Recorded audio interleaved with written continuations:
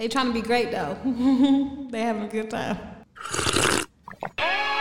All tea, no shade, L&J, what type of tea they serving? Is it Lipton? Probably the type that Kermit be sipping. Take your mouth and start then clicking. This dope trio delivering substance with subjects that's busting. Make you wanna join the discussion. Real people, real topics with a little bit of gossip. Out in the Bay, ripping 8-1 trade. It's all tea, no shade. All tea, no shade. Welcome. What up?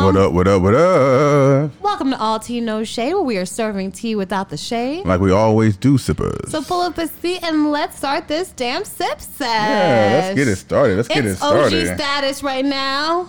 The originals. The OGs. Running duos right now. Duos, it's me and L. Jay and I are in the building. On the mic.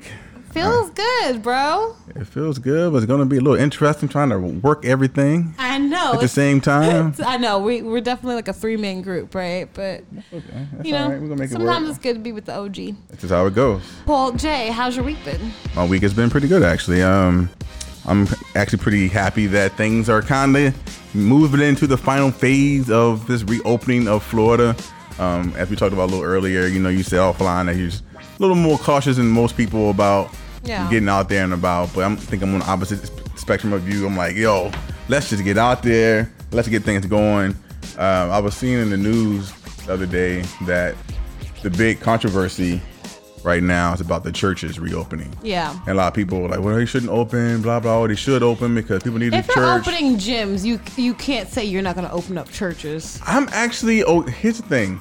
I'm okay with gyms opening, but I almost feel like churches need to be one of the last people. Only because there's really no way to create social distancing. Yes, there is. They're in pews. You can be 6 feet away. Pews. They're in individual seats. I mean, I guess they could block off every seat. The exact same way they're doing everything else, where you're blocking off things to make the distance appropriate. They can do that at churches. Churches could, but a lot of churches don't want to. And what about the tithing plate that's passed down the rolls? You want to sanitize it after each pass? Yeah, but like literally, I mean, it's so funny because there's always people who don't go to church. If you go to church, you realize like most churches now, everything's done electronically. Oh, yeah. Like my tithings is all pulled electronically. That's good. They have a ATM that you can actually go ahead and do your tithes through that. So hopefully they're keeping that clean and sanitized in between.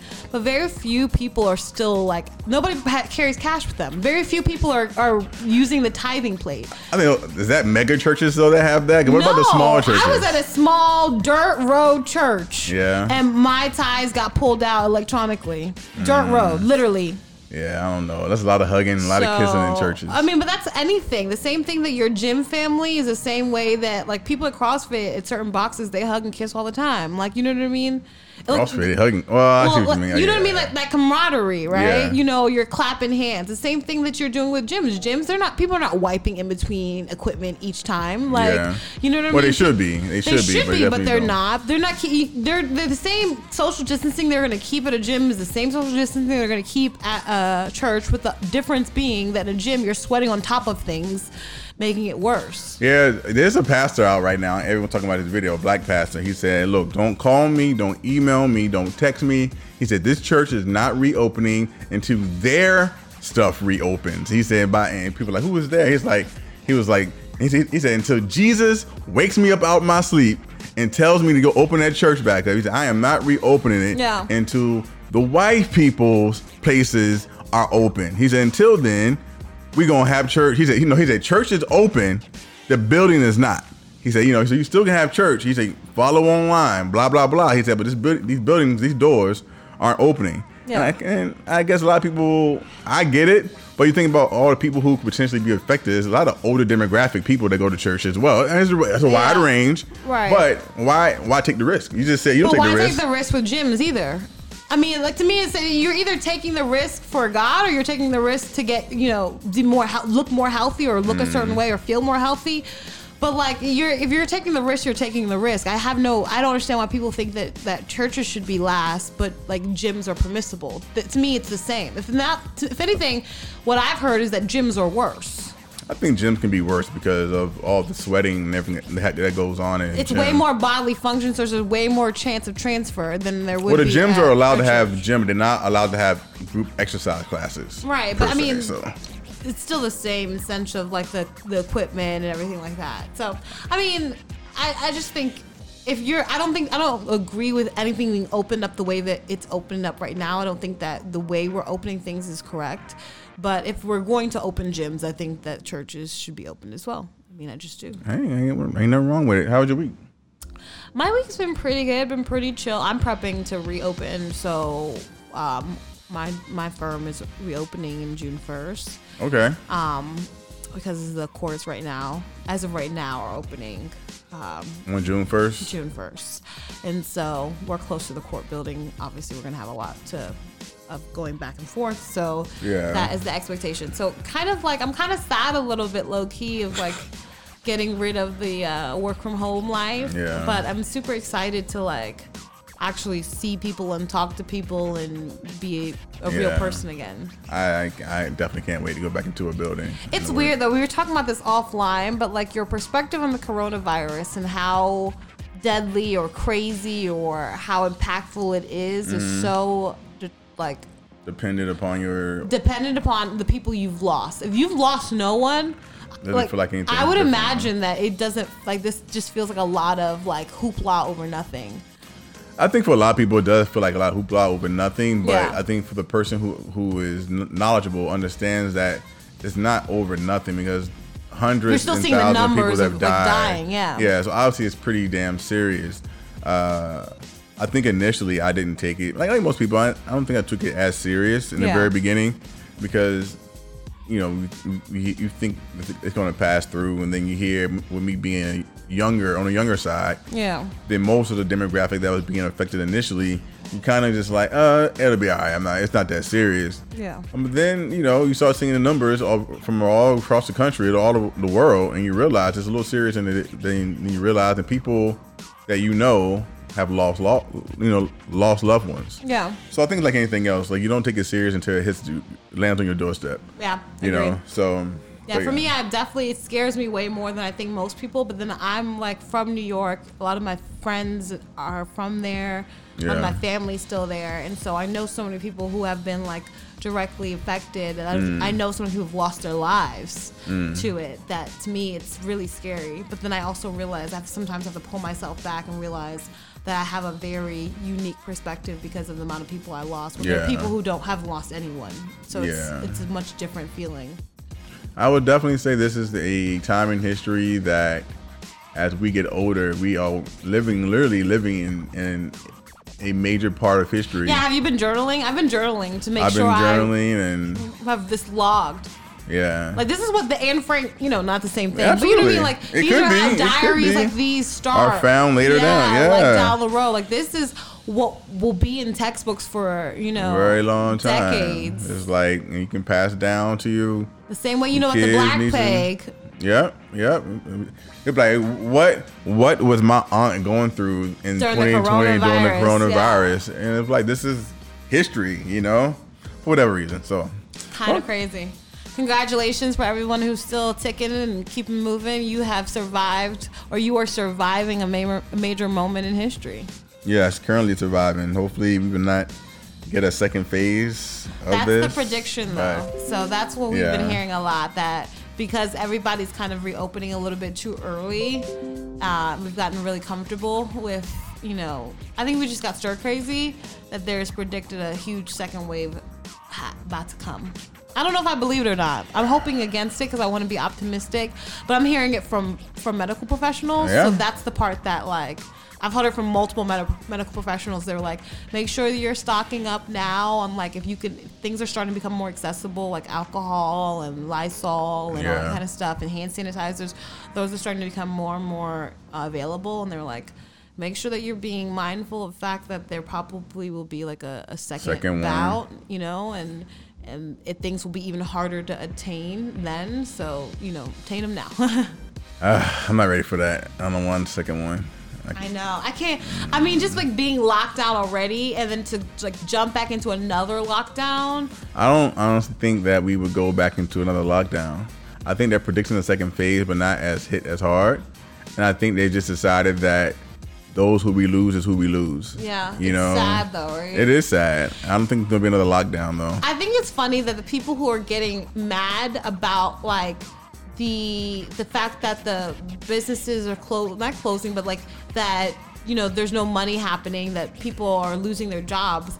They're getting mad about the closing because of that, but they don't get mad at the fact that like your government should be able to support you during this time. Like that's the whole point of the government, right? And they aren't right now to help you. Like we shouldn't have to be worried about $1,200 stimulus. Yeah. It should be $1,200 stimulus plus mortgage and rent. All of that should be suspended. Like, or move to the end of the loan. Something. Yeah. There's so many protesting like the right to get back to work when really they just want the right to like be able to live in their homes without being kicked out unceremoniously after all of this comes down. Because I posted this video of this white guy going off, and he made some good points. It was like, you told us that we had to shut down. You forced us to shut down, and you said you would take care of us during the force or the close down. So we closed our lives down, we closed our businesses, and now you're not doing anything to help us other than one little $1,200 check.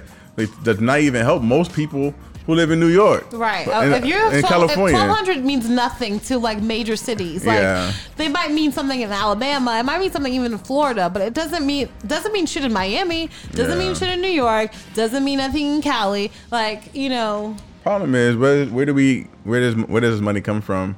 How's the government end up paying it back? I think there's ways to do it. But we're bailing out banks. I think that's the big issue. problem. Yeah, it's like we've bailed out banks twice now. How are we bailing out banks, but we can't bail out our own citizens who are the ones who are funding these bank bailouts? Yep, 100%. So.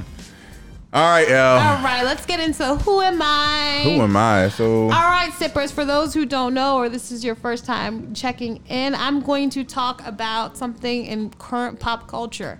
And Jay has to guess, because Jay's only guessing by himself. He has 60 seconds. Solo dolo. I only got 60 seconons? Yes. I don't think I need 60 seconds. I think I need like 30 seconds. I think I'll be all right. All right, you sound like a less than a 1 minute man. Oh, wow. Wow.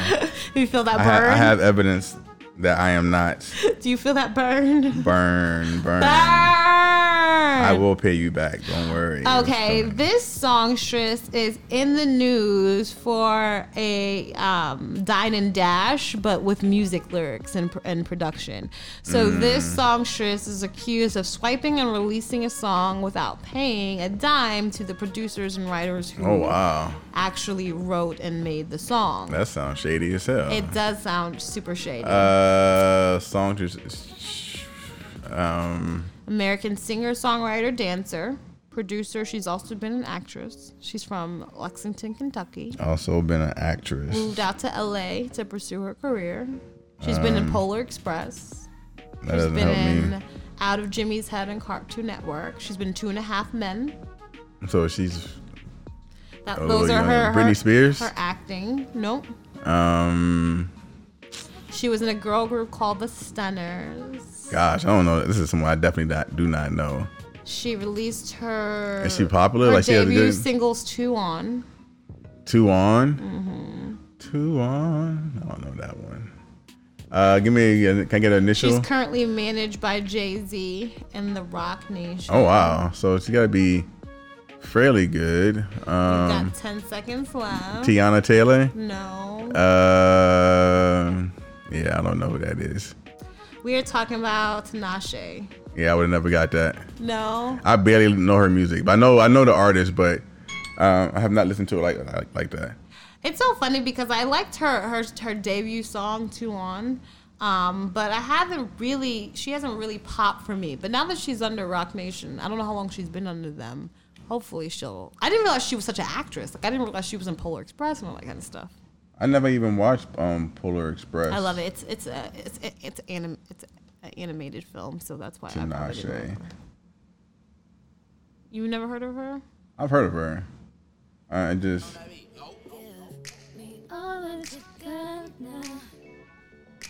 I know this song.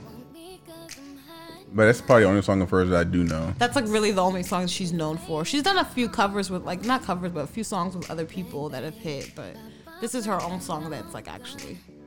And she's with Jay-Z's Rock Nation, huh? Yeah. So she dined and left. That's what the producers are saying. She's obviously disputing it, but that's what they're saying. They're saying I don't know how much. So they did all the stuff, and she put the song out and never paid. They're saying she's never paid. That's weird that they would do that and not. She's saying that it wasn't her; it was her management, Rock Nation. All right, so which could be possible, but I mean, who ends up paying those bills? I think normally it's your management. It's your management. Yeah, so you can't blame the artist. But we got to go after the main person that people know. They said, "Oh, Rock Nation didn't pay me for this song." Nobody cares. Right. But you say Tinashe. Yeah. All right, so this... I got that one wrong. You definitely got this wrong. All right, new one. Okay. This R&B star has taken over TikTok. I know who this is. He's done multiple Can I guess? TikTok. Yes. Usher. No. Oh, okay, keep going. Look at you. See? All right. Why don't you let me finish? Go ahead. Multiple. He's done multiple TikToks. One which he actually jumped into his pants. He did one where he ate corn while it was hooked up Jason to... Derulo. Yes, Jason Derulo. Good job. I'm not a big fan of Jason Derulo. I don't either. His corny factor is just so high for me. There's just something that seems so... like not genuine about it. So that was a real video of him eating that corn, that drill, and broke his teeth? I don't know if it really actually broke his teeth. I think that was part of the skit. The skit. Oh, okay. But he's just Jason Derulo, apparently it makes a lot of money behind the scenes and doing a lot of stuff. But as an artist, I have just never enjoyed his music. He just literally feels like the back room in a club, like where all the desperate guys go, the desperate guys who have money, right? So they feel like they should have all the ladies, but they don't. Like Jason Derulo is the kind of guy, speaking to our last episode, who like if you friend zone him is mad at you that you don't, how dare you not actually be attracted to him and want him? Yeah, like see his worth. Yes, like he's one of those that would like be like, and then he'd hang around just so that you could like him, and then eventually just so he could be like, you should like me in the first place. Like he's one of those petty, like. That's what he looks like, huh? That's what he looks. I don't know if that to be true because I haven't like really spent time with him. He just feels grimy and like just not authentic. There's something just so fake about him. Yeah. I don't know why I get that perception, but that's just the perception I get. He does look. I can see how you can see that though. Like I can't disagree. Right, there's something seedy about him. Like something that's just like I don't feel like that's who you genuinely really are. What's his best song that he ever put out? I don't know. What's his top played one? Jason Derulo. That's all I know, but I don't know what song that's from. Young Money. Oh, it got Nicki on it. Oh, I think I remember that. Yes. Okay, this is a little bit of a bop though. I can't lie. Is it? Yeah, this is a jam. I wish that I could taste them all night. But not because of him though. Like low key, whoever's the producer. I ain't got no dinner plans, so you should bring all your friends. I swear that to all of y'all, my I don't know. I think who produced this? His voice is just so suspect too. Yeah, I can't get with it. People, Shimmy, y'all. Shimmy, yeah. yeah, that's no go. Drink. But that's the only part I know Oh, because the drink part. yeah, and that's because of the Nicki part. Yes. All right, so I got that one right. Oh yeah. Okay. All right. Last one. So right now you're doing well. Right now this will be the deciding factor. The deciding factor in my gloriousness in your quest to reign supreme against myself. Okay, so this hip hop diva, who is a reality show beacon, has recently come out and says she's regretted her liposuction because it's made her butt too big. She is married to someone who is very, very famous. Who she's married to is who's actually more famous than she is. Oh wow. She might be a wife. She might Eve? No. Eve's husband is not more famous than her. He's more richer, but yeah, you're right. But not more famous. Not more famous. What's his name? Maximilian something, believe it or not. First of all, I'm mad that you know that. I only know because I was looking it up other day. She's on Love and Hip Hop Atlanta. She released her first single called All These Kisses, and she actually can sing, which I'm surprised that she never blew up because her man is actually a rapper who could have put her on, honestly. Not everybody could be Offset. You talking Offset about might Cardi B? No, I'm just saying, like, Offset. Well, you're done. Yeah. Offset supports his chick. He might like cheat on her constantly, but he will write her some good lyrics and he will put her on some hot tracks, low key. Yeah. I'm talking about Tammy Rivera. You're picking people who I would never ever know. It's Waka Flocka. She's on Love and Hip Hop. See how she do me sippers? When I give her, when Elle needs a bone, I throw her a nice big old solid bone so she can figure it out. She's super cute. Everybody knows her. Obviously not everyone, because I don't know her. Sippers, do you know who it is? Who it is? Waka Flocka was one of the bigger storylines on Love and Hip Hop. I know Waka Flocka for sure. Yeah, it was always him, his mama, and her. What you mean? If I had been doing the one throwing the guessing, I would give you somebody like Jennifer Lopez or somebody that obviously is easy, because since you're playing against yourself and you have no other clues. But I ain't gonna be salty. Jennifer Lopez ain't gonna be salty. Is not in the news right now. I know. What's her name? Tamia what? Tammy Rivera. How do you not know Tammy Rivera? Because I'm not really paying attention and stuff like that. Well, it's pop culture, baby. What you want me to do? She's pretty though. She's gorgeous. She's a hip hop artist though. She's a singer, R&B singer. You said hip hop artist in the very beginning. I said she's connected to a hip hop artist. We're gonna play that back later. All right, I didn't get it right. That's fine. All right, guys, let's go ahead and move on. Moving on to the main sip of the day. I don't know if you're gonna do it. I was like, no. Hey L, do you know what time it is? Hey sippers, do you know what time it is? What time is it? Time for the main sip. The main sip. I said it's time for the main sip. The main sip. Get your cup ready, drink ready, tea ready. Get your cup ready, drink ready, tea ready. Time for the main sip. The main sip. I said it's time for the main sip. The main sip. Get your cup ready, drink ready, tea ready. Get your cup ready, drink ready, tea ready. Oh. Yes. You guys got me triggered as hell. Oh yeah? How we get you triggered? So, listening back to this episode on toxic relationships. First of all, I want to apologize to all the sippers out there who suffered through listening to toxic relationships that we did in season 1. I know the audio is so sad, but at that time, we just believed in it was better to get something out versus nothing at all. And we are revisiting from our live show that we did in season 1, and we just took that audio from season 1 and just put it out there for our episode. And listening back to it, it was not the greatest audio. So, but we come a long way. It was a fun episode. It was terrible audio. For sure. So, also, why I say I'm triggered is because I literally, when we were recording this, I was just getting out of a super toxic relationship. That would explain a lot. Yeah. And so, like, going back, I'm like, ooh, child. Yeah, I just, honestly, I told Elle this morning when she came in, I said, look, I started listening to it and I had to stop halfway in between because it's rough. Just wasn't, for me, it's super rough.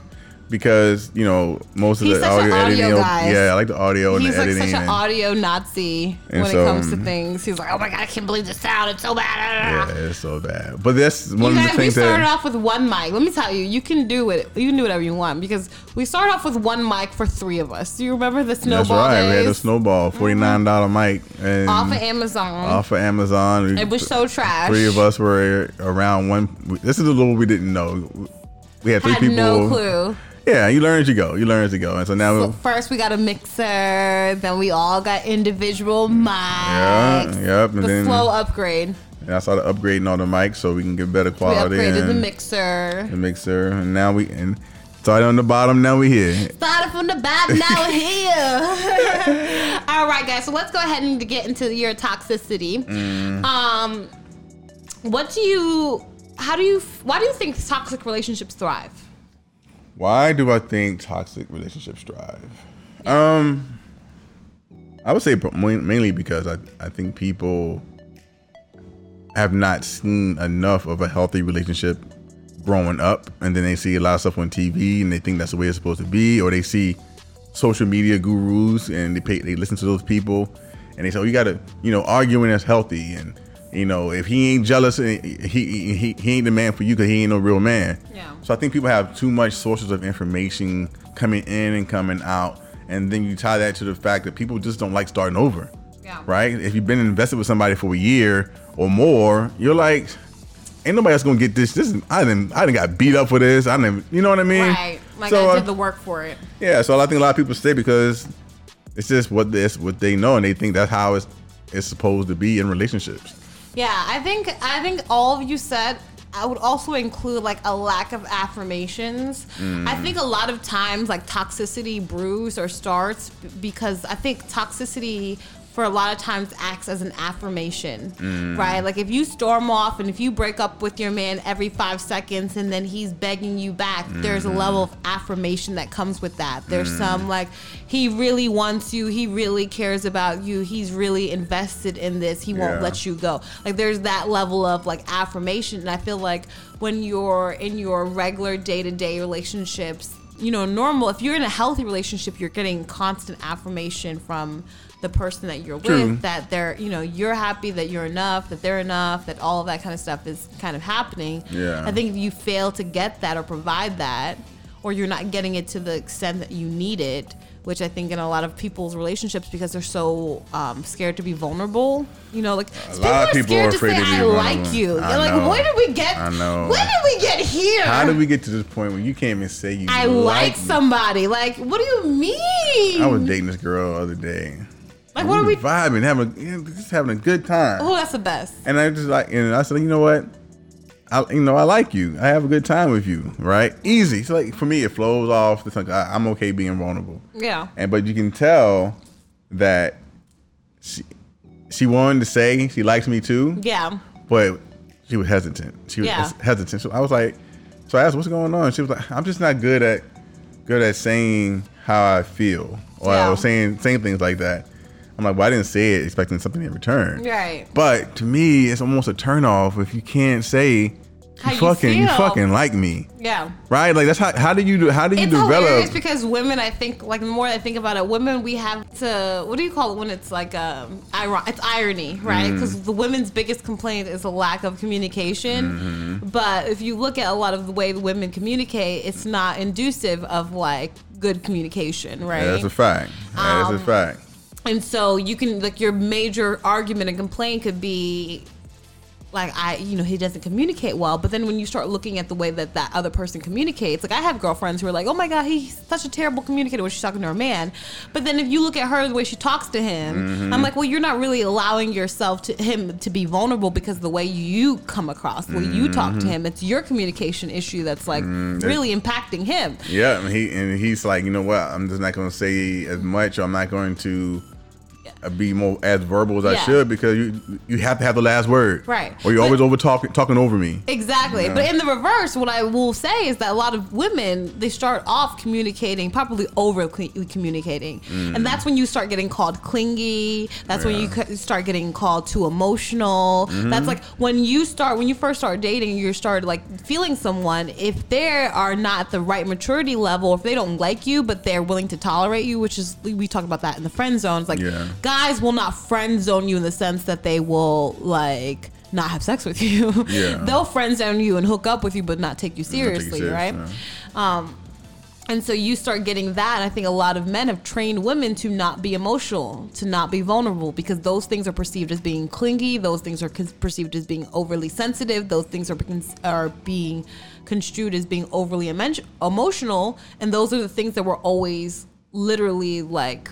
Yeah, I think men and women are both at fault for the miscommunication that exists in modern day dating, for sure. Yeah. And the same vice versa. It's like it's a bad and never ending circular repeat, because then if you bring that to your relationship, even if the guy is a good communicator, you're almost limiting him in his communication style based off of your past relationships. I think my rule of thumb is that I tell people is, don't ever stop being you. And if you're a type of person who likes to communicate how you feel, that you like someone to be affectionate, then you need to do that. Right. And do find it. Someone who can appreciate that. Do it and don't expect something in return. Right. And that person does not appreciate it, then you need to know, you need to walk away from it, because the right person for you is going to be receptive of that. Right. Yeah. And so, I've dated, a lot of women who say, do I talk too much? I think I talk to them. I'm like, I've never said you talk too much. Who has told you that you talk too much? And typically, it's probably someone that she dated in the past that say you talk so much. Like, but you never shut up. But the person before you is going to be like, you know what? You talk just enough. Talk just enough. Yeah. You know, especially if you're someone like myself. Like I'm not a big talker unless it's something that I'm passionate about. Yeah. So I don't mind listening. Yeah. You know, I don't mind listening. It's so funny because when I hang out with you, like on just friends versus like we spend so much time actually on the podcast. I always forget for a second like that you're not. Like you're a little low-key introverted, right? Like that you can be very like cerebral. You can be very much in your mind and in your brain. And like that's actually one of like the benefits of to you. Like I normally like love hanging out with Jay because he's one of the few people like I'm introverted and I can hang out with him and not feel like my energy gets pulled or drained. You know what I mean? Because you literally work on your own little compass. I do my own thing. In your own little bubble, and you're good with that. But sometimes I have to like remember. I'm like, oh, he's not so talkative. But then I'm like, oh, that's because we're always talking, obviously, because of the podcast. And so we're always in situations where we're either presenting or hosting or we're talking. And so when we're just hanging out, I'm like, oh yeah, I forgot. Like I love Chill Jay. I don't talk a lot at all. Even I tell people, even when I hang out with my friends, I'm not the life of the party. No. I'm never the person. Like, Jay's always the chill one on the side. I'm just chill. I'm just watching. I'm listening. I'm happy with that. Like, I'm happy with that. Obviously, there's times when you want to chat. But going back to toxic relationships, I think it's important that people identify with the chemistry, right? Like if you can't date somebody who is chill like myself and you have to be high energy, you have to go, eventually you're going to have a problem with my energy, right? And you're going to start feeling some kind of way. Maybe you might start making smart comments or making little jabs. Then I'm like, wait a minute, why is she always jabbing at me? Like, what's going on? So I think sometimes we can create a toxic situation. That's a great point. Like toxicity can sometimes be created when we fail to realize that we are all not the same kind of person. Yeah. Like a lot of my toxic friendships that have like devolved or I've cut off or not that have not that I'm no longer friends with.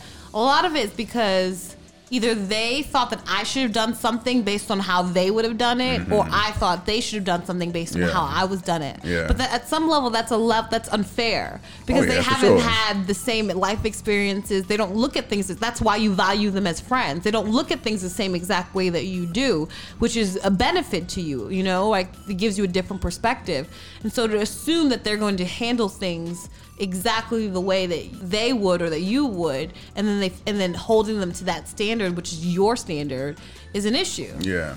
Have you ever had a friendship become toxic and you not know why it became toxic? Yes. Yeah. So me and this girl, we were like, I'm gonna tell you I actually realized later on what I think it is. So me and this girl were really, really close. Like we met and immediately clicked and we're like immediately kind of like besties. Like we were just in the right place in our lives where we were kind of going through similar things. And we got into one argument where I was upset about something and I didn't want to disclose it because that's just who I am. I have to process things individually prior to like really talking to other people about it. Yeah. Because I want to be sure about how I feel before I include other people into my thought process. Because people can sway you to believe something or not, or feel some type of way or not. Yeah. So it's like, for me, just personally, if I'm going through an issue, you won't hear about it day 1 or day 2. You'll hear about it like day 3. I need a moment to like really process it myself. Yeah. And just determine how I actually feel about it, And so she didn't really appreciate that because she's one of those people who, as soon as something happens, she would like talk about it. She wants to talk about it. She wants your opinion. She wants your opinion in helping formulate how she feels about it, which is fine. Everybody has their own independent thing, right? And so because I wasn't as disclosing as she was, she thought, like, she took it or misinterpreted it as me not being as close. And then she just like literally stopped talking to me. So we went from like talking multiple times a day, like all day, like hours on end. Yeah. And to like literally she just cut me off for no reason. And like we were on the same team at that point. So we were like still seeing each other. So it was just really, really awkward, like for no reason to be kind of cut off. And then finally, like when we clicked back in, she was just like, she had some half-ass way. I found out later that she ended up talking to one of the guys I used to talk to. Always a man and someone in between. Yes, and so she needed to put that space obviously in there. So that she didn't feel, I guess, how she didn't feel guilty or torn or anything like that. So I think she created a fight. And she's not my friend anyway. She self-sabotaged. Yeah, but it was really like, honestly, it hurt me so bad. Like to like for her to just do that when we were like really close friends, you know. So that was definitely one of those like super toxic situations where I'm like, I didn't realize how toxic it was until the end. And I had never really dealt with a friendship becoming toxic until the last couple of years, and I was just like, yo, this is crazy right now, you know. And so, it's weird, right? Yeah. Because at some level, they're your friend. Yeah. So you have all that friend love.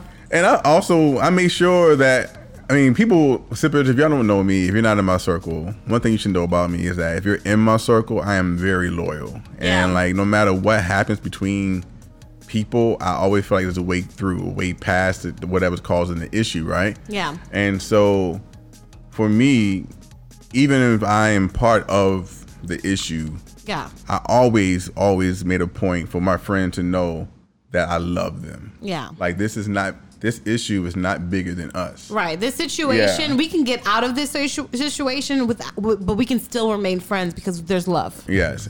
Unless it continues to be very toxic.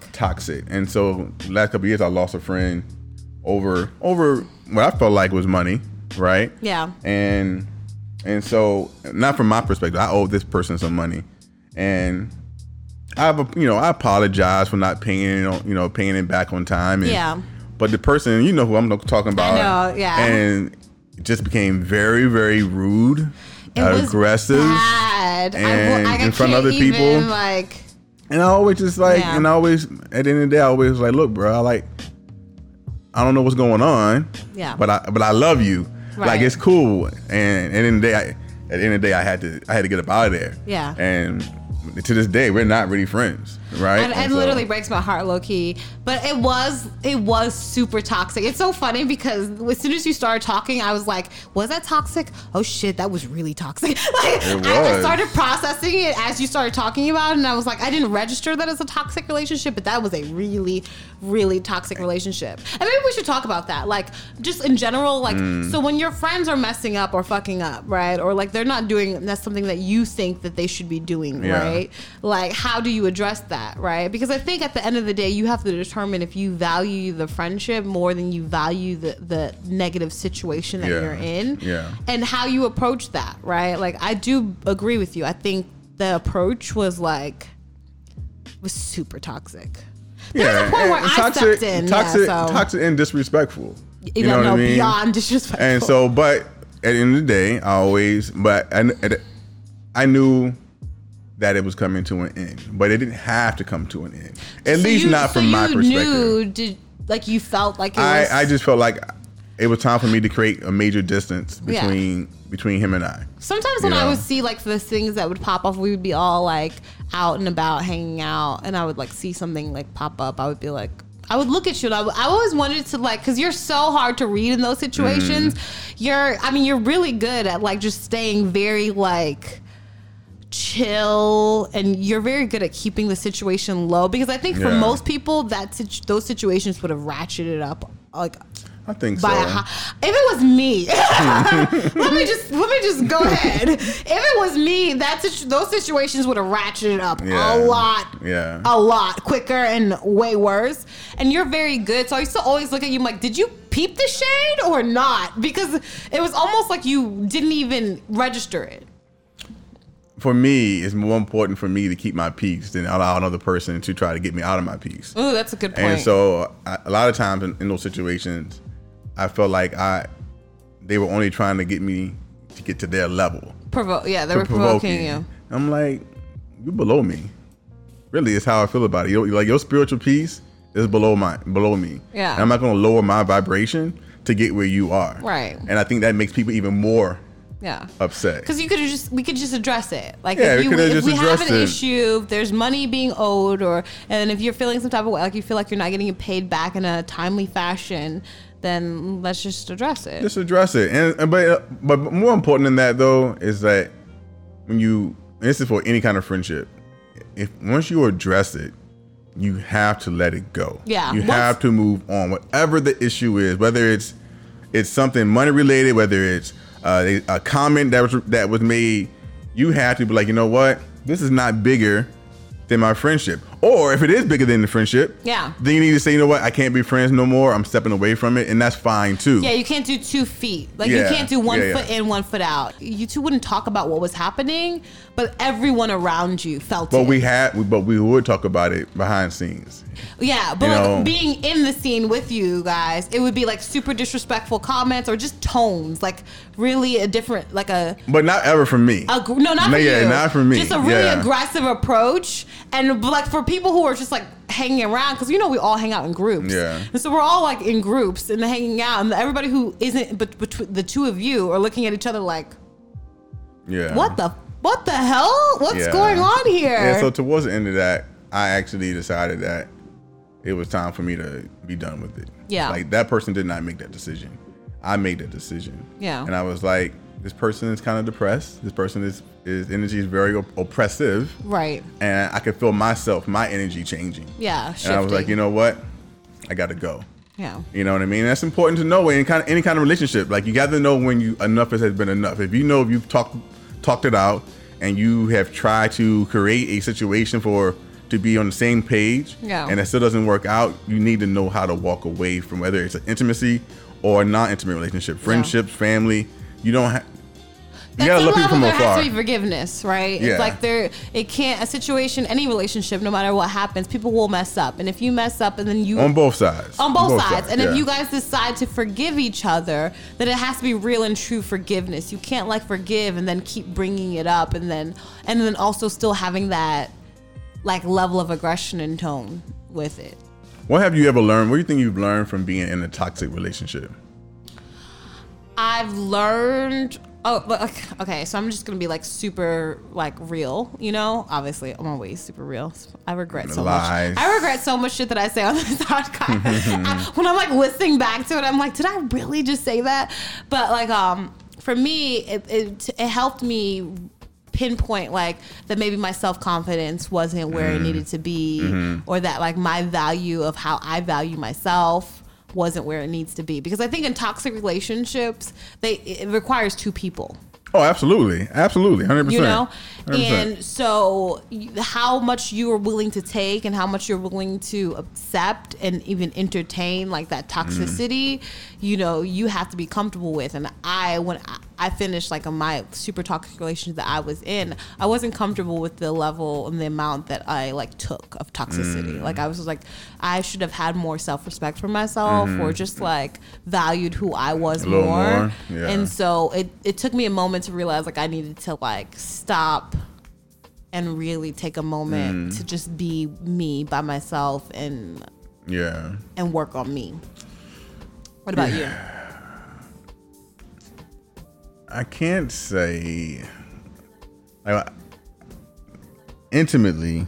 Right. I haven't really been involved in too many toxic relationships. It's funny how that shift happens. Do you remember a point in your life where like toxic relationships were pretty common? Like toxic friendships. I feel like there was a point in my life where there was like I had multiple people who were kind of toxic hanging out. But I feel like as you grow older, and hopefully, it's not always when you grow older, but hopefully as you grow older, you get to a place where it's just not. I think in your 20s, I don't think you vet your friends. No. I don't think you vet your friends. I don't think you vet the people you're dating. You kind of just go in blindfolded, and you just get so many different types of energy in your life. And you're not yet at a spot where you're mature enough to deal with that energy. So you're fighting, you're arguing, you have people coming, people go. And then as you get older, hopefully you're more mature and you're better at vetting, understanding that everyone can't be in your circle. Yeah. Like your energy doesn't match with everyone else. So I have a question for you. So we kind of talked about like how do you know if you're toxic, but I mean how do you know if you're in a toxic relationship? But what are some signs that you think you would indicate to you that you were actually a toxic person? Like you're the toxic one. I would say that you get super defensive and attack when people critique something about you or give you some feedback about something that you did, right? And you just get super defensive and you just got to point out their flaws. Yeah. So instead of receiving it and trying to understand what they're coming from, you just go on the offensive. So like and if you someone attack. is telling you, hey, I have an issue of A, B, and C, and your response is, well, how the hell you have an issue when you got D, E, and F? That is toxicity, because instead of focusing on what they're telling you, you're focusing on something else, it's like which a is tick their for tat. flaws. You know what I mean? You're not a person who is not willing to self-reflect before pointing out someone else's. I feel is a one sign of. So I knew a being really toxic girl, and this is how one of the key factors I would say for you to check for yourself to see if you're a toxic person. Do you keep changing friend groups? If you can't maintain a steady group of friends, that is generally a sign that you are probably toxic. You yourself are toxic. And I had a really good friend who was like that. She would jump from friend group to friend group. She couldn't maintain a steady set of friends. She would always like jump from one group to another, and it would really be because she burned out all of her old friendships. And so she had to jump from another one because the other ones weren't entertaining her. And I don't think she registered that. She would always register as that, oh, she got rid of them because they weren't they weren't her speed, or they were toxic. When in reality, it was her. She was the one who was toxic. So if you're jumping from friend to friend, like if you can't keep one group of friends that you have, and when I say friends, I mean like not one person, because you can always keep one best friend. I think that's an easier thing to keep. But if you like your 2 or 3 people that are closest to you constantly changes out, chances are you're toxic. What's another way for you to recognize that you're the toxic one? For me, I would say I used to be very passive aggressive. Yeah. And I would wait days to say something, and then I would finally blow up with something else that had nothing to do with the main thing. And so I think if you within yourself, if you realize that you're being petty, being passive aggressive all the time, that you are probably creating a toxic situation in your relationship, because the person on the other end of it doesn't know where it's coming from. Yeah, right. It's if you're waiting days for something like that you should have just addressed when it happened, the other person's always going to be blown away. Like the other person never is going to be like, they're like, we did this like 3 days ago, and you're mad now. Like what? Like either you had an issue when it happened or it didn't. I think mine goes towards that too. I would say check your feelings. You know what I mean? Like, check how you interpret or how you deal with your feelings with other people. You know what I mean? If you're always super negative, if you always can find the fault and issue with your friends, if you have a hard time not even remembering, but a hard time telling your friends or your significant other their good attributes, then you're probably a little toxic. Yeah, I would agree with that. I would also say that you probably are creating a toxic situation if you don't know your own triggers. Right. Like if you don't know your own emotional triggers, and when people trigger those things, you immediately erupt. Yeah. Either or you become a recluse. Right. You pull back. You shut down, and now you're shutting down because of a trigger this person did that you didn't make them aware of. That's a trigger. Yeah. Now they're trying to figure out, well, what's going on? If you don't have 2 people, or at least have one person who can communicate, it's going to create a bigger divide in that relationship. Your relationship will never go anywhere. Yeah, and so I just think really toxic, and then emotional superiority. That's superiority, right? So competition. This is what I'll see a lot in toxic relationships. Definitely in the toxic relationship that I was in, it was who can. Okay, if he texts me and it took him 6 hours to respond, I'm going to wait 7 hours to respond. If you're doing these kind of calculations, you're definitely in a toxic relationship, and B, you're also engaging in toxicity, right? Like, if you're having an emotional competition with your friend or your loved one, that is part of toxicity, right? Like, be authentic, be real. If you see the message, respond to it. Like, it doesn't matter how long they took or whatever the case is. Don't misinterpret. Don't read into what they're saying. Take it at face value. I'd rather be dumb. I'd rather be the one who just feels like, oh my God, girl, like, you're dumb, than to be the one who reads into every text message and tries to interpret what those text messages mean? And, like, no. Yeah, just ask. I'm taking them as face value, you know? Absolutely. And until you tell me otherwise, or until I feel like there's evidence otherwise. So here, what about some signs that you are in a toxic relationship? How about feeling drained? You always feel drained.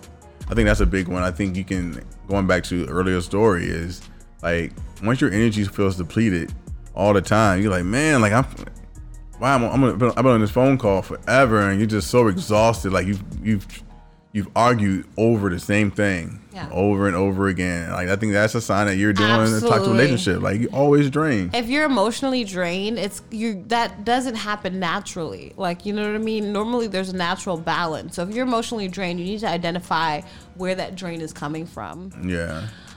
For me, I would have to be if you cannot speak to your true intentions or your true goals. If you can't be honest and forthright with that person because you perceive that it won't be received well, chances are you're in a toxic relationship. Now, if it's one thing if it's your friendship, it's still toxic. But if it's in a real romantic relationship where you feel scared to give news, even when it's good news, even sometimes especially when it's like good news, because you're scared of how that will be misinterpreted. It's like somebody who's been really goal oriented in my life. I've definitely had relationships where I've definitely had to downplay my success, and you should never be in that situation. Yeah, I agree with that. And I also agree that judgment, like if you are finding yourself always judging your partner, or your partner's always judging you, then you are probably in a toxic relationship, right? Right. I told you I was on a really bad date recently. He said that his partner told him to, he was talking about his ex-girlfriend, which you should never do on a date, by the way. Never? Not on the first date. Not on the first 5. I feel like when you start talking about your past relationships is more like when you guys are really hanging out. But see, I like asking questions like, so what happened in your last relationship, right? That's like, for me, that's a gateway to see how they think, how their perspective is, right? So if I ask that question, and I said, what went wrong in your last relationship? And all they say is what went wrong from his perspective or her perspective. But what if that's true, though? In some cases, it can be true. That's the worst part, because the assumption is if they only talk about the other person, it seems like the other person was wrong, but that might be true. But here's the thing. I feel like there's always something that you feel like you can do better. So even if you aren't the cause for why it didn't work, I feel like there's something that you can always have done better, right? So, for example, let's say someone, they broke up because someone cheated, right? He cheated on her, and that's why they broke up. And if I would flip that and I said that she cheated on me, I would say, well, she cheated on me. However, throughout the relationship, there were things that she had asked me to do that I had never done. Now, I'm not justifying this for her cheating, but I could have done this better. But that's not always the case, though. Like, because the cheating, honestly, from a female perspective, I think cheating seems sometimes for guys more like a sport than it is like, they're looking for obviously sex, or they're looking for something else that they're not getting to the relationship. Sometimes I feel like it's just, and first, women too, sometimes it's just a check on who they are, their own insecurities that are coming out to play. Like, do I still got it kind of deal? Yeah. And so you can be there are a lot of people, men and women, who are in a happy relationship, what they think is balanced and harmonized, and then their person cheats, and they really had no parts or no... It wasn't about them, it was that person. I think when you cheat, it's more about you, who you personally are, and your own insecurities, your own way of handling stress and emotions than the other person. I mean, I don't think, when people cheat. I'm not saying that. I agree. Yeah. What I'm saying is that you can't always take ownership though of like your part in that, because sometimes you don't have a part in it. You can't take ownership in the cheating, but you can take ownership in seeing what you could have done better, because you can always do better. So it's about the two different things. The cheating happened by itself. So if you guys were in a good relationship, right? Like you guys were having fun, she was down to do whatever she wanted to, like what she wanted to do. To her knowledge, you guys are good. You're Gucci. You haven't shared or disclosed any emotional issues. You haven't just shared or disclosed like that you're not sexually satisfied. None of that kind of communication has happened. And then you cheat on her. How is she, like, I mean, in that case, no, but right. But who operates is most people. I've seen this a lot. Most people though will have a, depending on how long you've been together, have some sense of something that the partner does not care for. Yeah, right? no, I know Most guys people, who literally cheat just because. Well, of course, of course. Literally, it's not even their girls are perfect. Like literally, they've like won the lottery. Like their girls like amazing. People are going to cheat regardless of who you are. Exactly, Yes. and they'll tell me like Yes. my girl is amazing. She's perfect. Yes. But they just want to know, make sure that they still have it. Yeah, I mean, that's in that case, yes. There's nothing that. Yeah. There's nothing they've done wrong. Right. I'm just saying, in most relationships that I've heard of, maybe talked to, there have been.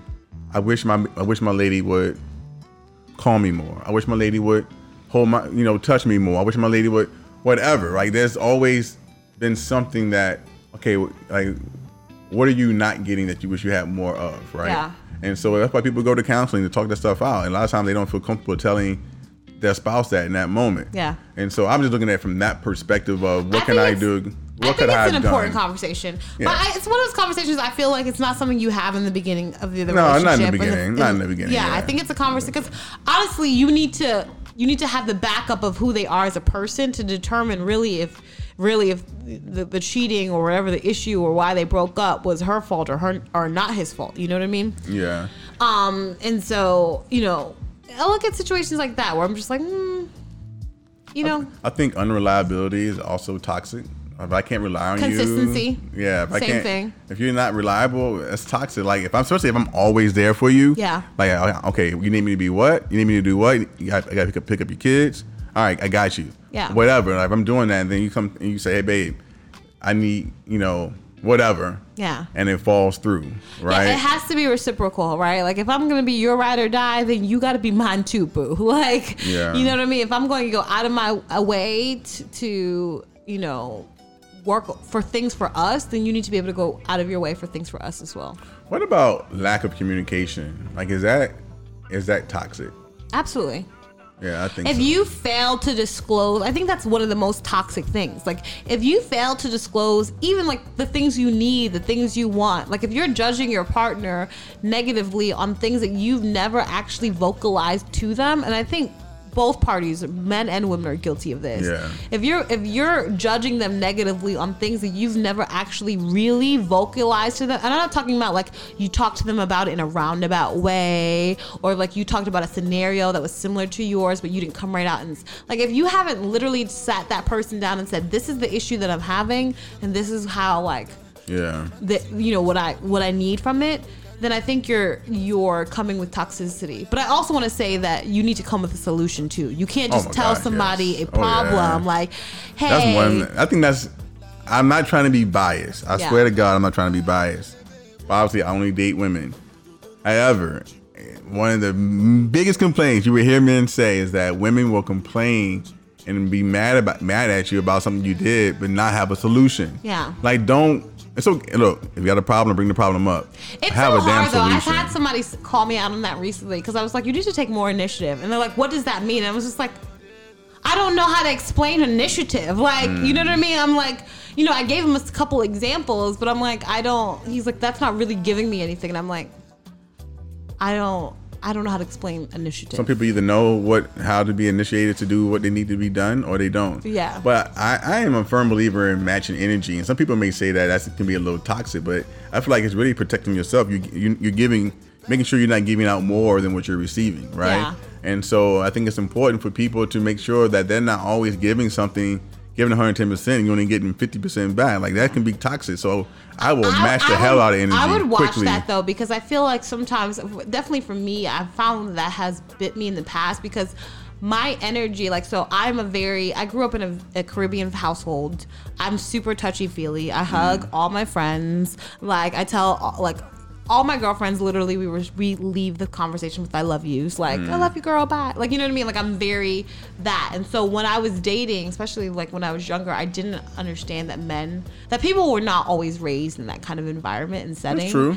And so if he wasn't as reciprocal or wasn't as like lovey-dovey as I would automatically assume that we weren't matching energies and there was a lack of interest.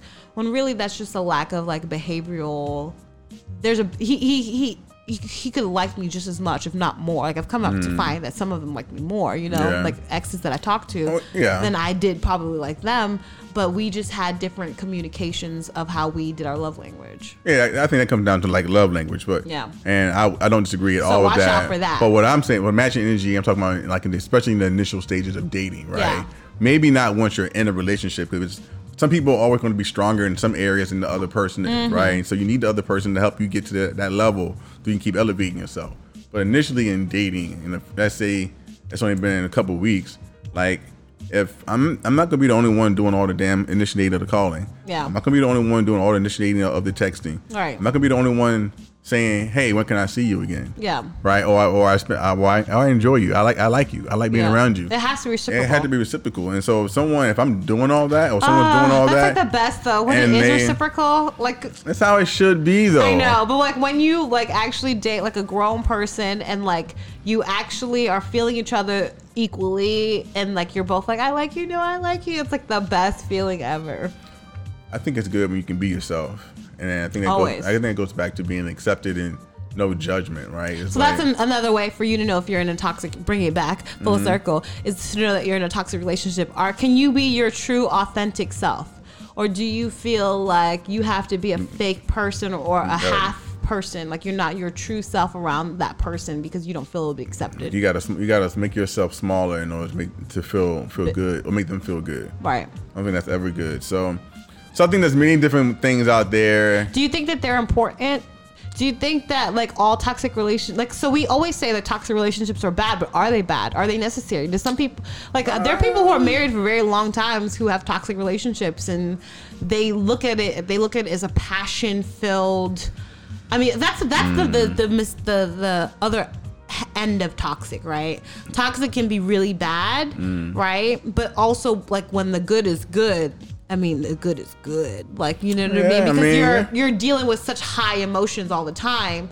The pendulum is always swinging. So there's, and when you're in a good relationship, you kind of stay in the middle. Yeah. So you don't have these huge downs, but you also don't have these huge ups either. Like a toxic relationship, the ups are up. To me, it's not enough for my peace to like value the downs, but I mean, I think there's lessons that can come out of any relationship, whether it's toxic or good.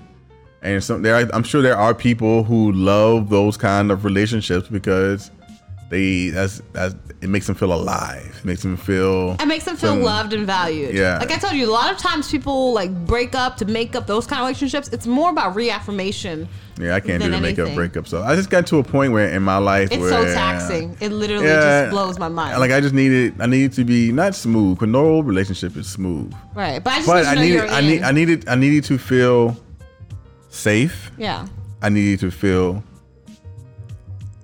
easier than in the past, meaning like it shouldn't be a struggle to know if you want to see me. It shouldn't be a struggle of what the next plans are. Like, what are we doing? Like, I shouldn't have to worry about that. No one should, right? You should be like, you know what? I know exactly where I stand. You would hang out with me because I'm fine and I'm cool. Or if you just have, you get to a moment where you just know exactly where this thing is going. Like, you don't have to. There's no questioning. You don't know. Yeah. Are we trying to go somewhere? That level of comfortability. And so I try to stay away from that high energy, low energy. What I will say is like a normal relationship doesn't have the immediate highs as a toxic relationship is, because that's the thing about it, is the highs and lows happen really early. You know what I mean? And so you won't necessarily get to those highs the same way that you would in 3 months in a regular relationship. But I will say that where you are in a year versus where you are in a toxic relationship in a year is just like leaps and bounds. Like the love is just so much stronger because it's built on something much stronger. Yeah. So let's end on this. What's one tip you would give to someone who is currently in a toxic relationship, abusive, verbally or physically, or going through any things that we just talked about? I would say, are you in a relationship that can be changed? Because not all, I mean, we like to say break up with the person, but a lot of people, that's not the reality for a lot of people. A lot of people can change together, and they have changed together. And so, you know, can you get to a place, is it worth you trying to fight it out with this person to get to a more healthy pace? And then what are your contributing factors? Generally, when you get into a toxic relationship, it requires two people being toxic. So how are you contributing to it, and how can you remove yourself either from that situation or remove your toxic input? Yeah, and I would say just make sure that the person you are willing to invest in is open to being as invested in it as you, right? It's like the worst thing you can do is to give all yourself to someone who is not giving it right back to you.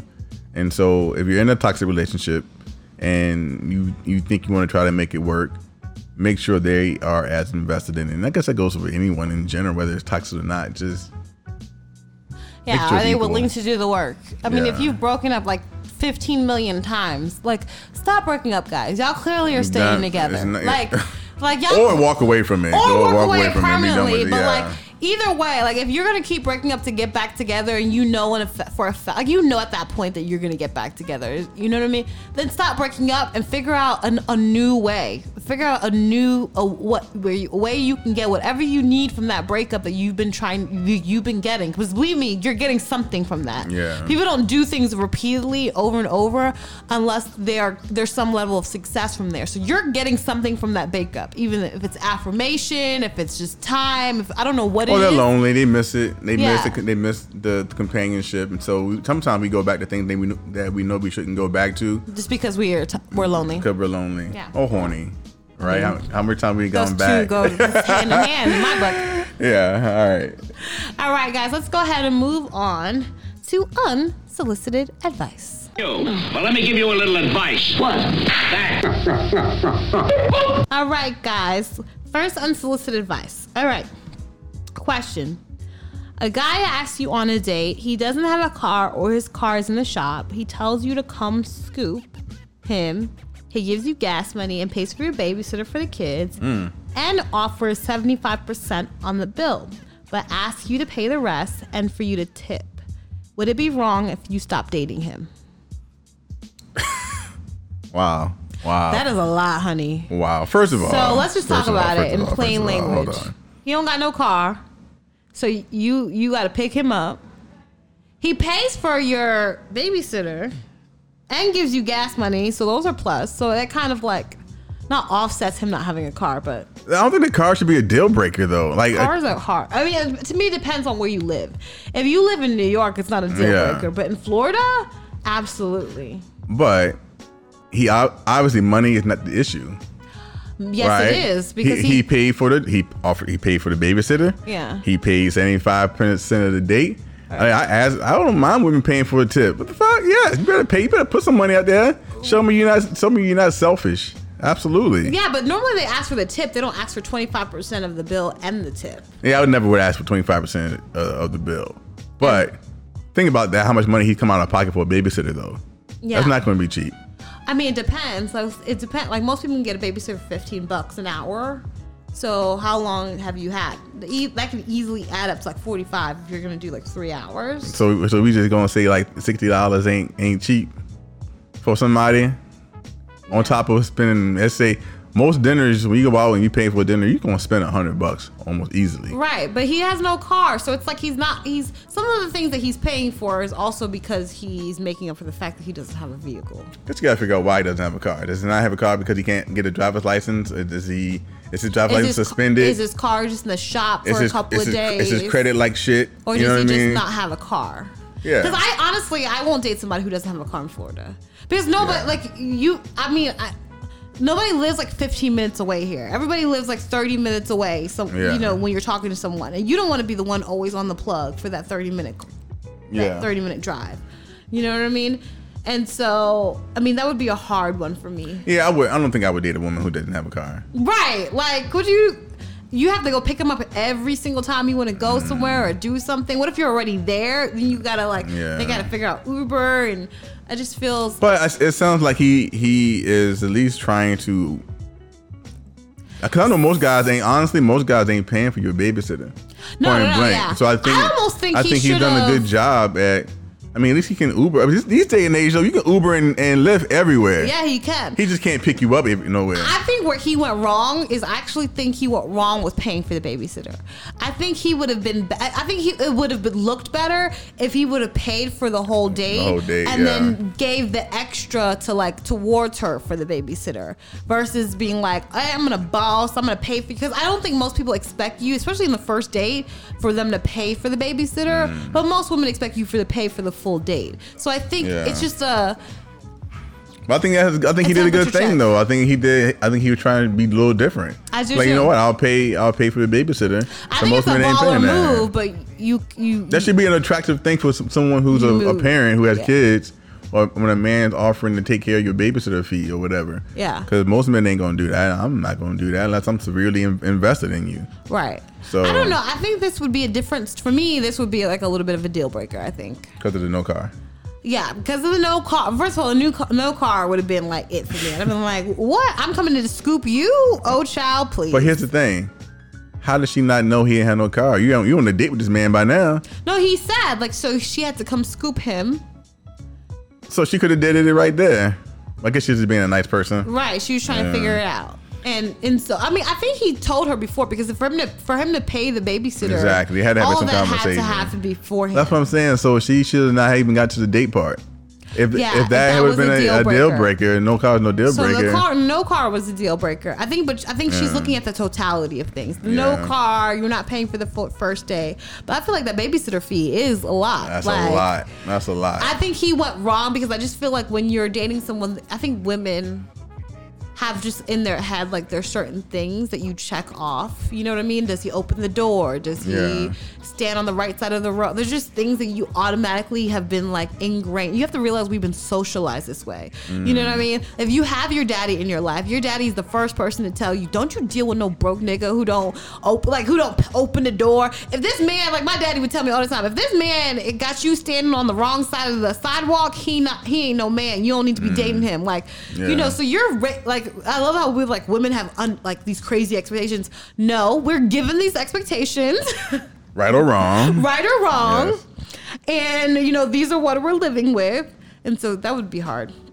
I would say, girl, you got to decide what works for you. If overall, in general, I think it's not that big of a deal. If you're fine with him not having a car, I think it goes back to what you said. Where do you live? Where do you live? If you're in New York or a major city, Chicago, or whatever, then a car is probably not that big of a deal. Yeah. But if you're in a place like Tampa or I guess even Orlando, kind of for sure, Orlando, absolutely. Yeah. There's no public transportation here. It's every 2 hours or whatever the case is. If you're in a more metropolitan area, DC, LA, not even specific parts of LA, but if you're in a more metropolitan area, then you don't need transportation.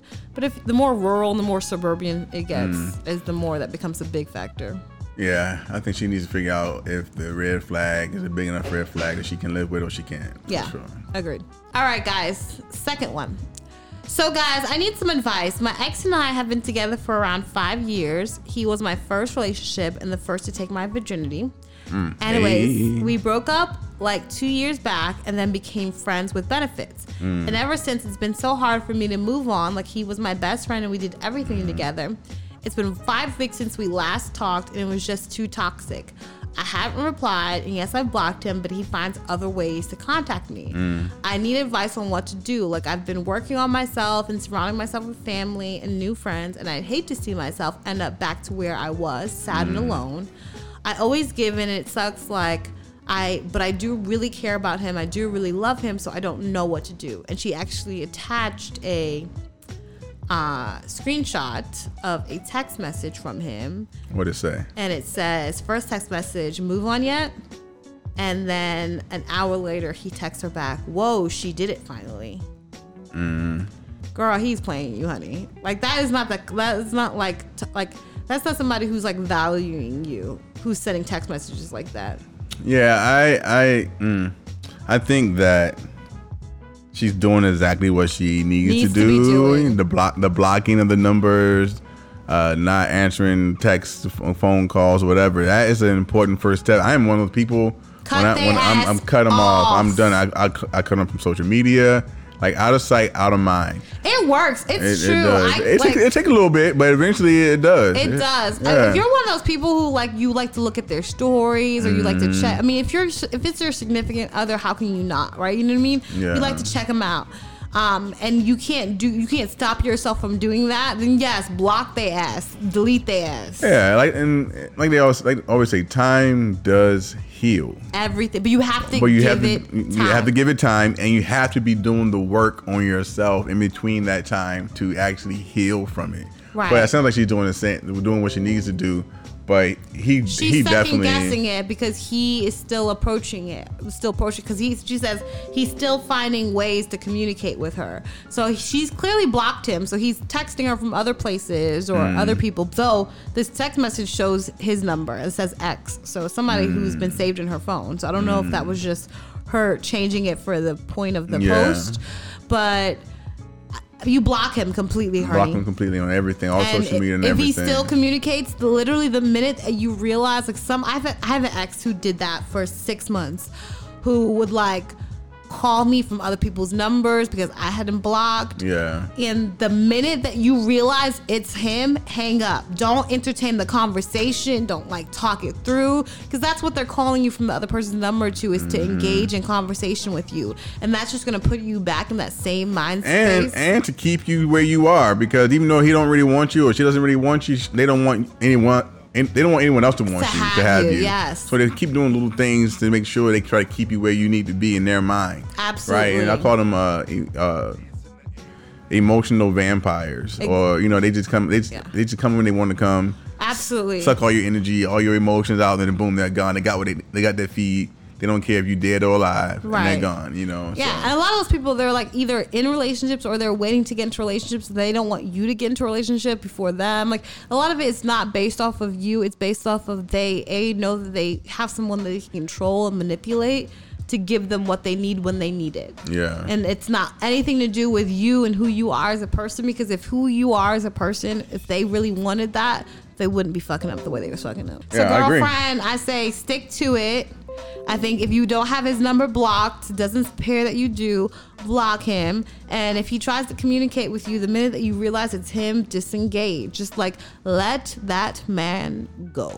Let him go. Let him go. Let somebody else deal with that drama. All right, guys, let's go ahead and move into our That Sounds About Right.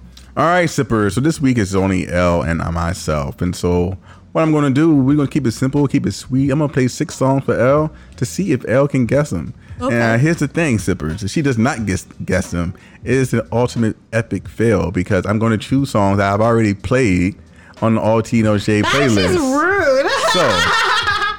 So we will see. It's so rude. Every song that I'm about to play is on the All Tea No Shade Spotify playlist. You can find these songs on there. We don't own them. We don't have any rights to them. We just love the artists and those who created it. So go stream them, go play them, give them the love that they deserve. Y'all, and give Elle some love. This might not go well. I mean, she should have heard these songs plenty of times before. Plenty. I've heard it twice before. Once when I actually heard it during it playing, and once when I re-listened to the episode. I don't know why, because this is a banging ass playlist, by the way. Low key though, I actually used your playlist the other day when I was roller skating. Yeah. And I was like, this is a bop. It's a good playlist. There's a lot of songs on there. This is a bop. All right, here we go. So this first song, I don't really have the year, so you just want to have to know the artist. I'm going to be nice to you for the first one. Neo, Jennifer Hudson. Correct, Jennifer Hudson. That's the name. What's the name of the song? Spotlight. Correct. You know that could have been Neo, because he does that. Hoo-hoo. He does. We're going to do rapid fire. Rapid fire. This has to be, is it Missy Elliott? No.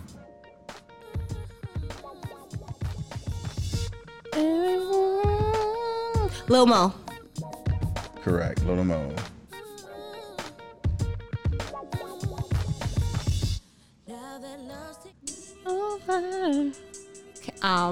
Kendrick. Correct. I'm giving you some easy ones. Yeah, I appreciate it, bro. Hey.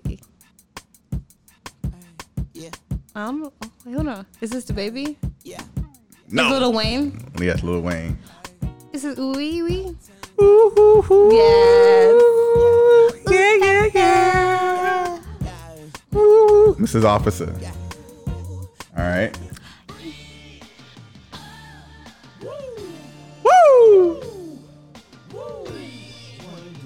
Is it Breathe? It doesn't count. You gotta know the artist of this one. How you gonna change the rules? Cause they say it right in the song. That's your fault. Is it Mobb Deep? No. Hey. This is freaking. It's a group. Is it Nope, it's one person. You from New York? Shady Kiss? No. He beat his girlfriend once or twice. Well, I mean, it's fabulous. Yeah. I'm like, that is not a determining factor. I feel like the New York niggas be mollywopping their chicks. All right, you doing pretty well right now. I'm giving you some good ones. Has it not been 6 yet? No, we're doing rapid fire. We're doing rapid fire since it's just you. Ooh, I love this one. Lloyd. Yes, Lloyd, get it shorty. Get it shorty. Get it shorty.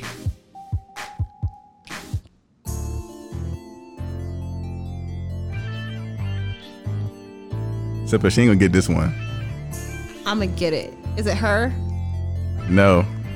I need that song to drop.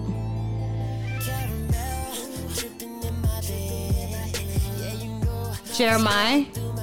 No.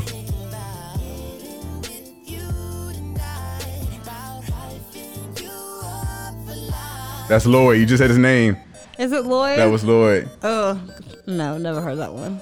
I mean, I guess I heard it, but I ain't hear it. You got guessing in the first 10 seconds. 10, 9, 8. The beat had it fully 7. drop. Like if the You already know it.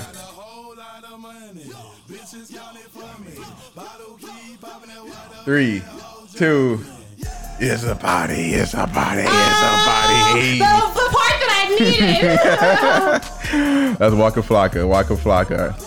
All right, let's do two more. Let's see if we can get this one. Who was it where they were saying we need life to come back to him? Fetty Wap. They were like, we need the world to go back to when Fetty Wap was on and Trap Queen was like the #1 song. That was a good time in life. It was a good time. That was a good time in life, low key.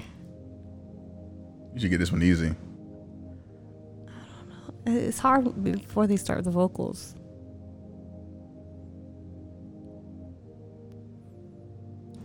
Come on, Sippers. Y'all know who that is. Why is it taking her so long? Why is it taking her so long, Sippers? They haven't Sippers? literally sang a song. Everyone else already knows that right now. Oh, slow piano? Yes. No. This could be every Kenny Lattimore song. This is, what's her name? Kelly Rowland? Yes, Kelly Rowland. What's the name of the song, though? Oh, I have no clue. I don't listen to Kelly Rowland. You don't know this song, L? I'm so disappointed. I really don't listen. The only song I like of her is Motivation. Is this Motivation? No, you like this song, too.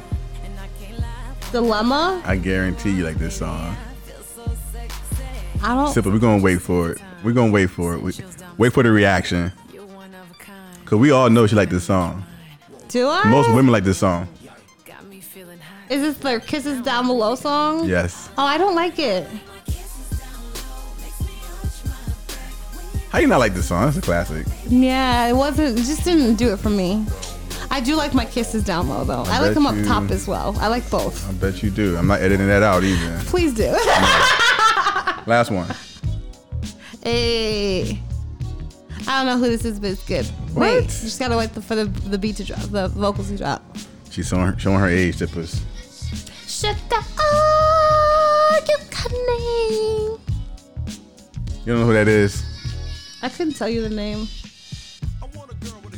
Is it LL Cool J? Yes, LL Cool J. LL Cool J. It's so funny. He has such a distinctive voice. Him and Will Smith. Have you heard Will Smith's new rap? His verse he did on Joyner Lucas. Yes, where he caught like low key. Will still got it. I don't know why people be sleeping on. Because his last one sucked when he was doing that like jiggy with it bullshit. For those who don't know, this song is called "Will" by Joyner Lucas. Joyner Lucas, and he dedicated a whole song to Will Smith, saying he feel like Will Smith is a goat. Hey. Yes. Then of course he has Will Smith from the remix. And Will, like I was shocked. Let me see if I can find it. I was shocked. I just didn't. All right, here he about to come up. Y'all tell us if you think Will still got it. You feeling like me? I feel like a prince that turned to a king.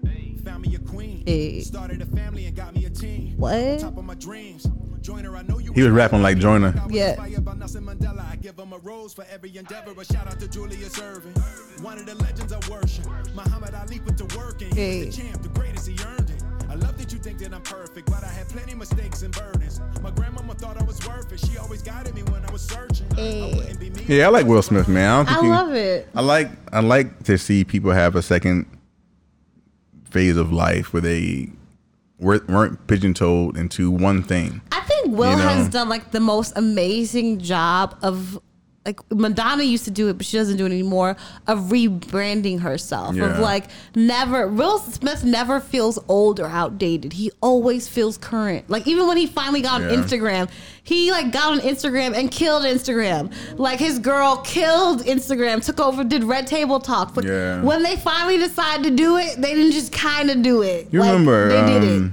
You remember they used to get so much shit. Now, I would like to say that I think the Smiths were ahead of their time as black parents. Yeah. Because they used to get so much shit for allowing Willow and Jaden to find their own voice, be their own personality, for being able to express themselves freely. It was like, oh, I would never raise my kids that way, blah, blah, blah.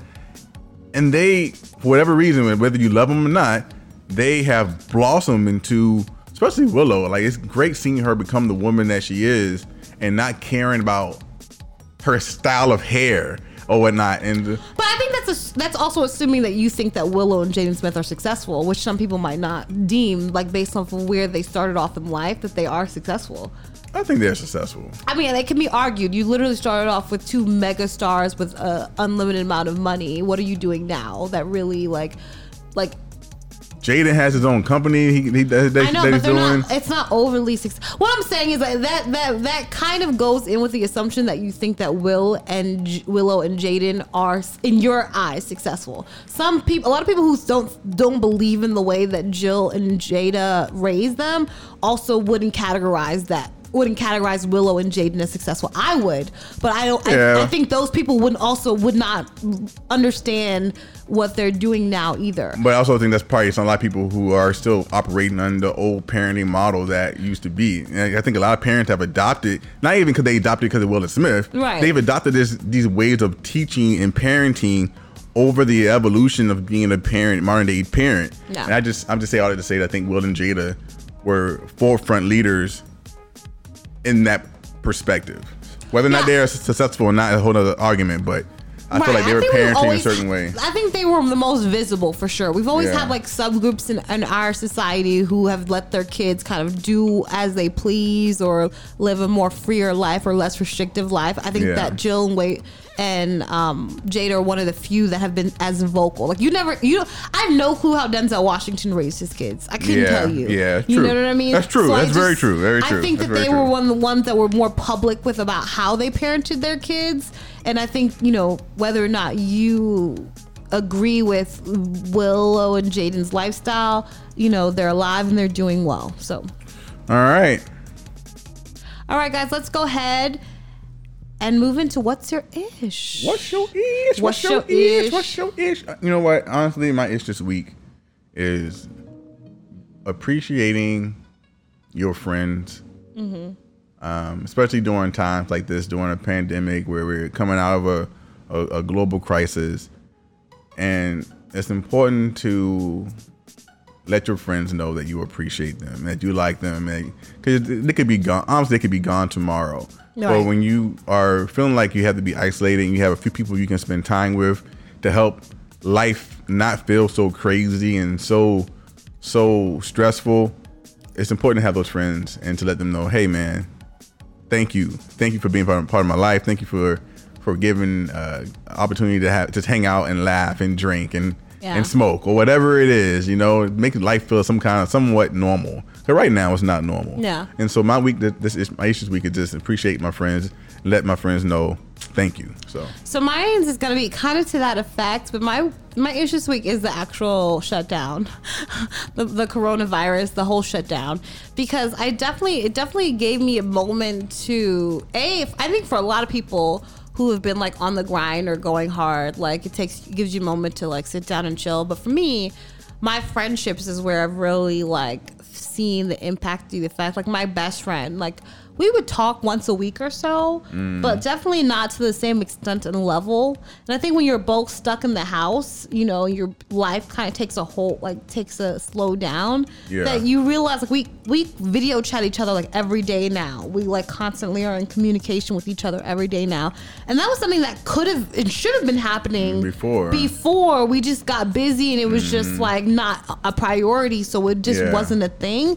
And so now I'm like, oh my God, I love my best friend. I'm so like, why have we not been like in more communications than we have been? So, and the key would be maintaining it when things go back to whatever the new normal it is, you know? And so, but for me, I think it told me like, okay, this is actually sustainable. This is something that like I should have been doing. It just never even occurred to me to like video chat her all the time or to like, because we neither one of us are very like phone people, you know, like we're both like, we'll leave the phone somewhere and come back a couple hours later kind of people. And so now it's like being more mindful of having your phone next to you and being more communicative. So I love how close it's gotten to me with my girlfriends. That's good. Plus my group chat's been lit since the coronavirus. I bet people are bored as hell. Got to talk about something. Okay. You know, talk about everything. Sippers, y'all group chat been lit. Tell me about it, okay? All right, guys, do you have a final sip? Final sip, I would just say any small business out there who has been affected by the coronavirus and COVID-19, we are looking for you. We're looking for you because we are opening up our space for you to get the word out about your business, get more customers out there. So if you want to be a sponsor of All Tea No Shade Spotify podcast, then reach out to us free of charge. We're not going to charge anyone for sponsorship on the ad. We just want to help you get the word out about your business. You have to email us at alltinoshade.podcast@gmail.com or slide hit us up in the DM on Instagram or Facebook. We'll do our best to reply. You need to get us a script, 30-second script, or say 30 seconds or less of what about your business and how to contact you and all that good stuff. We're here to help, and we do have a market that we are able to reach out to because we've been growing over the last few years. Yeah. And so we just want to give you the opportunity to hop on there and get your word out. All right. Yeah. And we're doing free promo for the month of June. So let us know, and you have up until that time frame to kind of get it in so that we can kind of help and give back the way you guys have always shared and given back to us. All right, guys, with that done and said, I'm going to go ahead and call this sip session done. Holla. Blessings, y'all.